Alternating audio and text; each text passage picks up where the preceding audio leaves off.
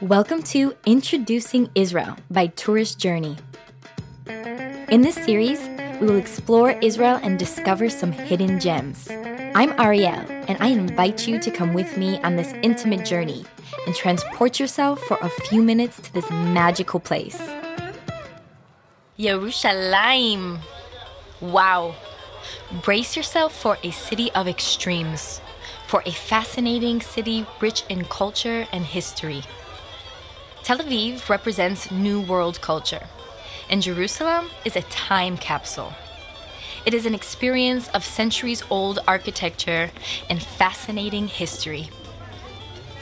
No matter what your beliefs are, you can appreciate the city's 5,000-year history.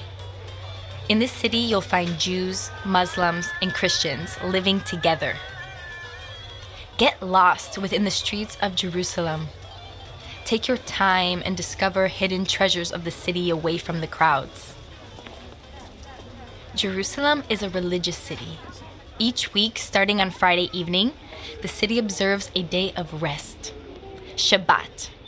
For me, Shabbat is a time to visit Jerusalem, when the city is holding its breath for 24 hours. Shops, restaurants, and other businesses begin to close. The public transportation stops, and more people gather in their homes. The city has a moment of rest. A moment we often do not get to experience, coming from a much busier Western civilization. To see the busy, buzzing city full of life, to feel almost like it got deserted overnight, like it fell asleep, is a feeling that's hard to grasp. Let's head into the city and its rich history. The old city is worth spending most of your time in. It is breathtaking to walk along the cobblestone streets, filled with the aroma of fresh fruit and herbs. You will discover new surprises around every corner. Such a vivid atmosphere, it's impossible to ever get bored of this city. In the morning, enter the old city through Jaffa Gate. From here, you get an incredible view of the old city. We will first go north from here, explore the Christian and Muslim quarter, and then make our way south to visit the Armenian and Jewish Quarter. We will walk further along to the Dung Gate, all the way up to the Western Wall. As you walk from Jaffa Gate through the Christian and Muslim quarters, you reach the Lion Gate. You're sure to be enchanted as you wander through the colorful markets and see the myrrh-scented churches. One of them is the Church of the Holy Sepulchre, which is the place where Jesus was crucified. Follow the Via Dolorosa, which leads to this church, walking the same path he did. The Muslim and Christian quarters are both filled with magic. There are moments when it feels as if I'm walking through Aladdin's dream. Exiting the old city walls at Damascus Gate, you can get lost in the many alleyways of the Muslim quarter and find some tucked away shops. Religious items, textiles, clothing, food, and endless souvenirs fill the shops. If you feel like a little snack, visit Jaffar Sweets in Jerusalem for the best Knafeh. For me, it goes well with a cup of fresh mint tea. Head back into the old city and make your way towards Lion's Gate and Temple Mount. Jews hold this place the holiest place in the world since Abraham sacrificed his son Isaac here. Muhammad ascended to heaven from this place, which is the third holiest place for Muslims after Mecca and Medina. The famous Aqsa Mosque can also be found here. Visitors and non-Muslims may only enter through the Mugrabi Gate, which is one of the 11 gates in the Old City. A wooden bridge connects Temple Mount to the Western Wall Plaza. So it's a good time to stop at the Western Wall first. The Western Wall has two sections, one for men and one for women. Visiting this place gives you the best opportunity to witness Orthodox Jewish traditions. It is the closest place to the Temple Mount where Jews are allowed to pray. The wall is what surrounded the temple, the holiest remains of that time. During prayer, people are rocking back and forth, rectifying passages from Torah, and weeping and sobbing openly. It is very moving to witness so many people in such devout prayer. It's an experience that's truly unique to Jerusalem.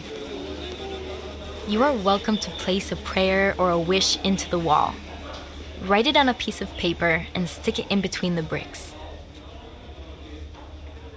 When it comes to Shabbat, writing is not permitted, so you must write your wish beforehand and then bring it.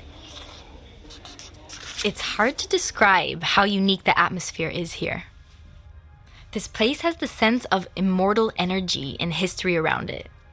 You feel it no matter what religion you belong to. There's a metal detector before you enter, and there are many police officers here. It's possible to feel tension between different religions, but it's a place that feels very secure because of the security around it. Let's quickly talk about safety. Despite showing clashes frequently in the media, Jerusalem is a very safe place to travel to.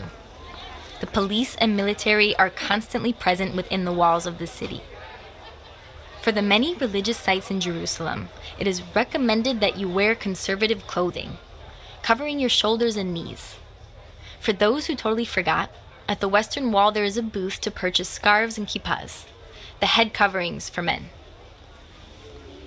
Continue south towards the Dung Gate after leaving this truly unique location. If you have more time, visit the nearby city of David, the birthplace of Jerusalem.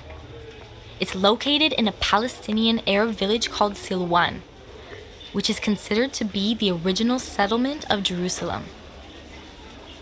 The underground tunnel system that led to Jerusalem's conquest, as well as a spring where ancient kings were crowned, are among the historical sites in the area. As you walk along the south wall of the city, you will come to the Zion Gate.